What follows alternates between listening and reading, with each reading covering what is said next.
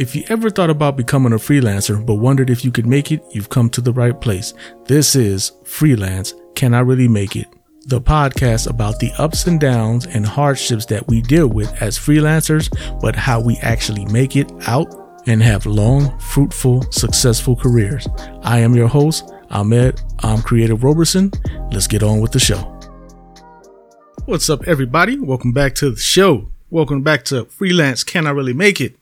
If you saw my advertisement on Facebook or Instagram, today is going to be a really quick one. I want to get straight to the point. We're going to talk about consignment, working on consignment. Do something for me now, I'll pay you later.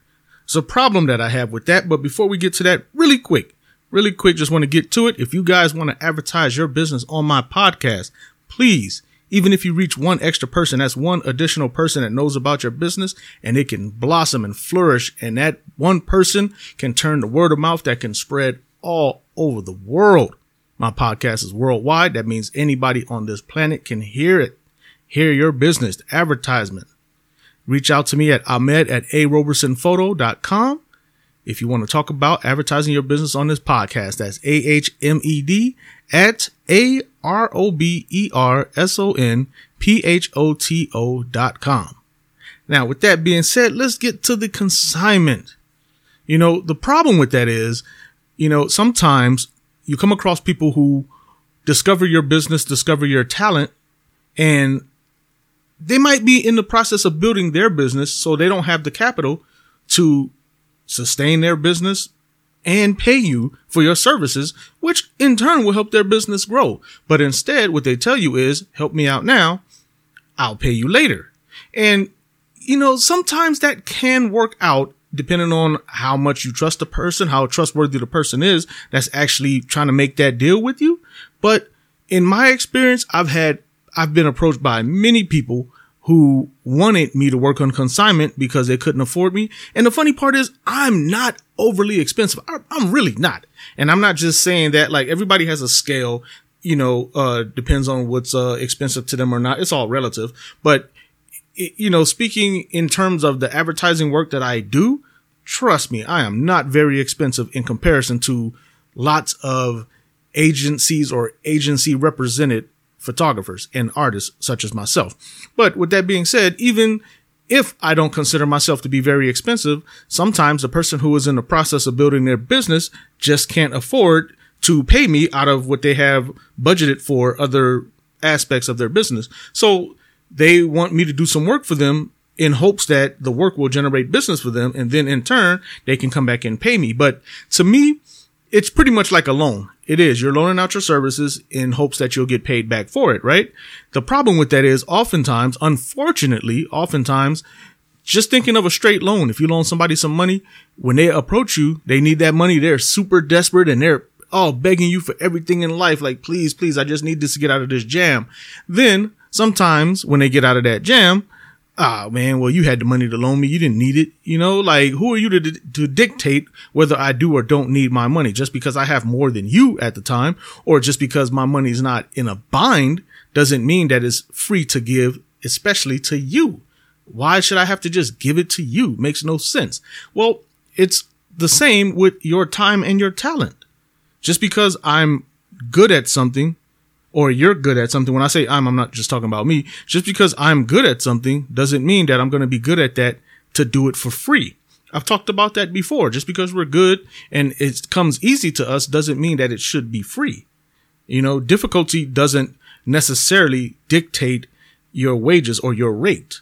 Your talent does. So that person that's coming to you looking to get something on consignment, they recognize your talent and they know that your talent can help their business grow. And like I said, sometimes they don't pay back. Sometimes they do. It just depends. It's no way to actually predict what it's going to be. You just have to go with your gut and hope that the person that you're dealing with is trustworthy. But there are times when those people are not trustworthy. And what do? This is what I do. if I agree to do some consignment work on them, depending on who their client is, I mean, most of my work, 9 times out of 10 is going to be photo related, photography or Photoshop, some advertisement or some type of flyer design or something that I create. I don't necessarily do flyers much, but I can create illustrations or help them based on whatever information they give me. But what I do is I proof my work, basically watermark it. I'll put a watermark or a proof on it, not to the point where it's distracting and it destroys the work, but to a point where it's tucked in the work to where it cannot be removed without damaging the work. But it's still light enough or transparent, lower the opacity enough to where it's transparent enough to where the client can actually see through the watermark and see the work that's behind it. So the watermarking prevents them from using the work because it has your watermark all over it, but it doesn't prevent them from seeing the work that's available. So if I'm going to do some work on consignment for somebody, I might agree to that, but here's what I'm going to do. I'm going to do the work that you asked for. I'm going to send you a proof. Well, this is after we agree on what I should be paid should you land a deal. I'll do the work and I'll proof it. Send it to you. You send it to your client. If your client agrees, then they'll pay you. You'll pay me. I'll go ahead and send you the final edit without any watermark, without any proofing on it.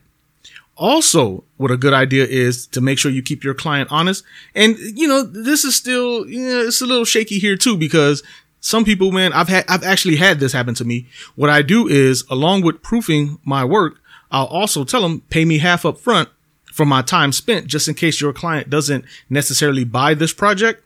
I don't want to be out of my time based on an idea, because if you don't charge them at least half up front, it's almost like a deposit, right? When you do some work, somebody wants to order something from you, you have to pay a deposit. That way they don't want to lose their deposit. So they're going to make sure they come back to you to settle out on the contract so they can get the final product that they paid for. Kind of like layaway, right?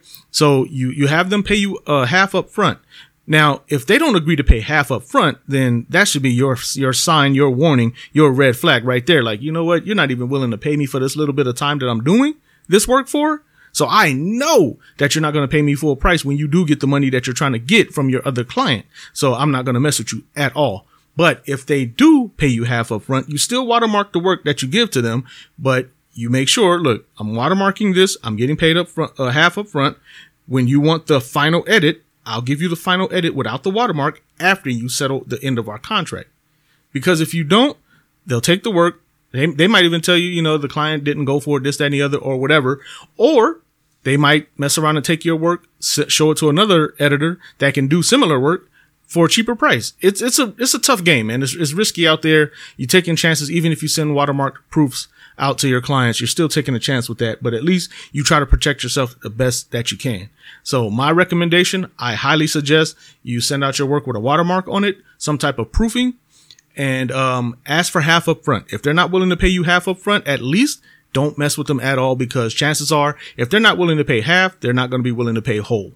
You know what I'm saying? So you want to protect your best interest at all times. Now, if you are a songwriter or clothing designer, I would suggest, if you're a clothing designer, you want to send out a piece of clothing, you could possibly make a garment too small, or just show the material and sew on another piece of material onto that piece of material. That way it's ruining the quality of your piece, to the point where they can't wear it or try to sell it or recreate it without having your other fabric sewn onto it. It's like a lock, almost like a safety lock, how they put in stores. They put those magnetic tags on them to where you walk out the door and they send off the alarm. You could do something like that, or even put a tag on your work, a magnetic tag that's extremely difficult to remove, a lock, a padlock, something. If you're a songwriter, send them the song. You sing it yourself, even if you're a good singer or not. Put it on tape or MP3, whatever, record it, sing it yourself, sing it poorly, but also sing it when you're singing it. Also say, in the middle of the song, say your name and say that this is my song. This is my copyright. I own this song. I created it, and then continue singing the lyrics. That way, if it ever did go to arbitration, you have the song that you sent to them and you can play it for the courts, and the courts can actually hear you, number one, singing it, and also number two, stating You could do it before, in the middle, and after the song, stating that this is your song and you wrote it. And also have a copy of the lyrics for yourself. You don't have to give them a copy of the lyrics because you're going to sing it and send it to them on MP3.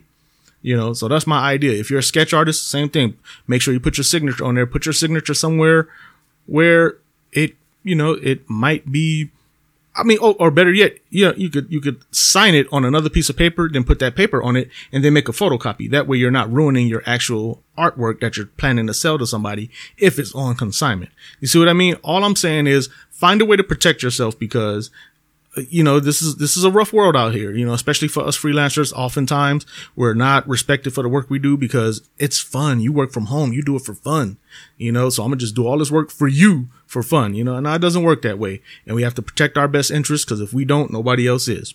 And with that being said, pay it forward in this podcast with pay it forward. If you see somebody, like I said with my neighbor the other day, waved at the lady, she didn't wave back. Every time I see her, I wave. Now she waves. I'm not flirting with the lady. I'm just waving. And she has a little subtle smile and she waves back. That little wave and subtle smile has changed her life for the better because she's actually smiling. So it actually worked.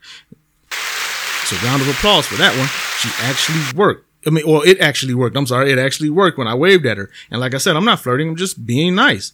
Pay it forward. If you could do that to somebody, if you could do that for somebody else, think how much better it'll make them feel. And it'll make you feel good because it makes me feel good. The first time I waved at her, she didn't smile. I'm like, oh man, that sucks. Whatever. Now, every time I see her, I wave and now she actually smiles and waves back. I feel great. And so does she. Hopefully you guys do too. Thank you for listening. I appreciate it. And I'll talk to you guys next week.